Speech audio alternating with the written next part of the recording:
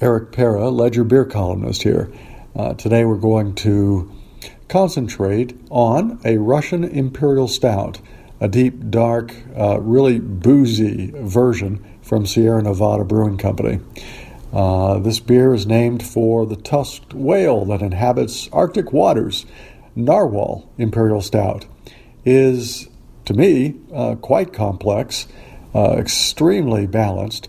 It's a malt-forward ale, and it's so smooth you would never know that it's 10.2% alcohol by volume. Sierra Nevada, as you may know, is known for being really creative, and they often use a lot of hops in their beers.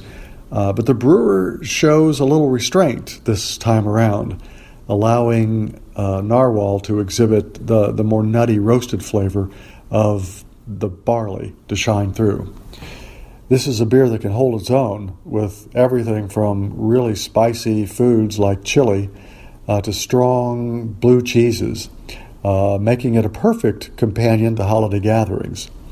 So again, that's Narwhal Imperial Stout. It's from Sierra Nevada. Cheers.